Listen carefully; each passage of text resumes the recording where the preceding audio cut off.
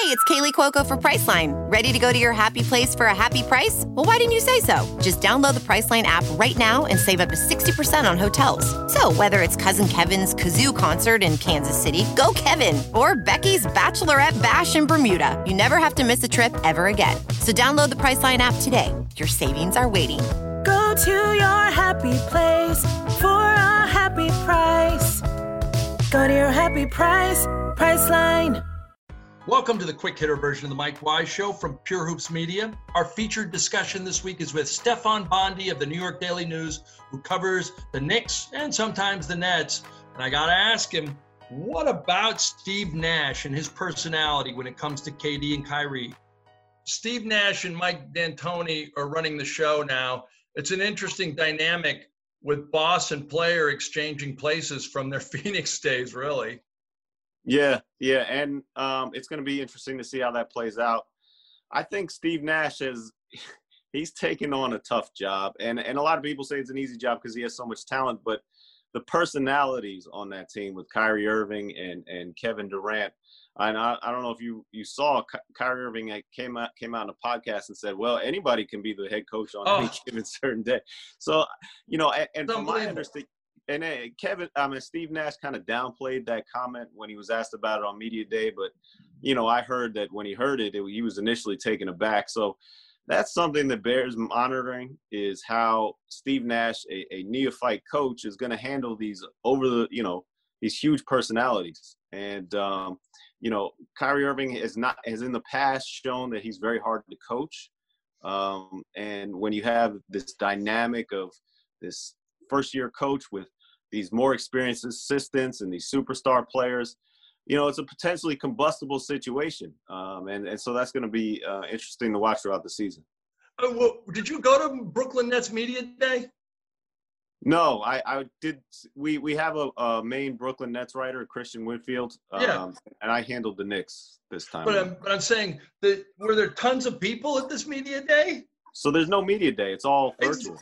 Yeah, Kyrie Irving still skips it. I know. It was – I can't believe, How do you skip a media day in which you don't actually have to meet the writers face-to-face that annoy you?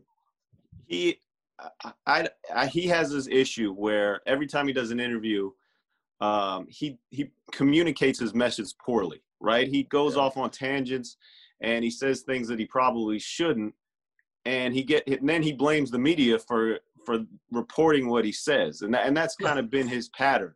And he used the excuse, well, I don't want to be misinterpreted here, so I'm just not going to speak. Well, I mean, it's your fault that you did not communicate the message properly. That's the way I feel. Yeah. KD and Kyrie can decide the alpha dog situation, but the team has a lot of talent around. It's deep. In some ways, maybe too deep. Will Karis LeVert get enough touches to be happy? Listen, I think, here's the thing about Kevin Durant and Kyrie Irving. They don't play the full season, especially Kevin Durant coming off that Achilles injury. I know Steve Nash said that we're not going to play them every single game. I expect, so it's 72 games. I expect Kevin Durant to play maybe 55. He hasn't played in over a year. Kyrie Irving, last season, he only played 20 games. So you're going to need depth on this team. And that's Spencer Dinwiddie, and that's Karis LeVert, and that's really where they're going to play a big role. When they're all together on the court, it's going to be hard. There's not only one ball, and it's going to be hard to see how that's going to work.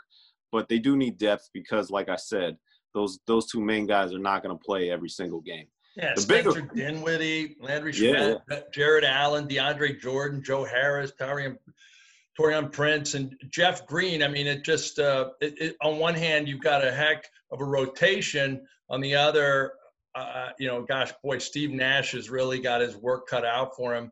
I don't see them coming out of the East based on just track record, like you said, for injuries and where the Nets are. But, they could get to the second round and then become like a title contender the next year, and guys are healthy. Who knows? I'm hopeful only because I like watching those two players play at their very best.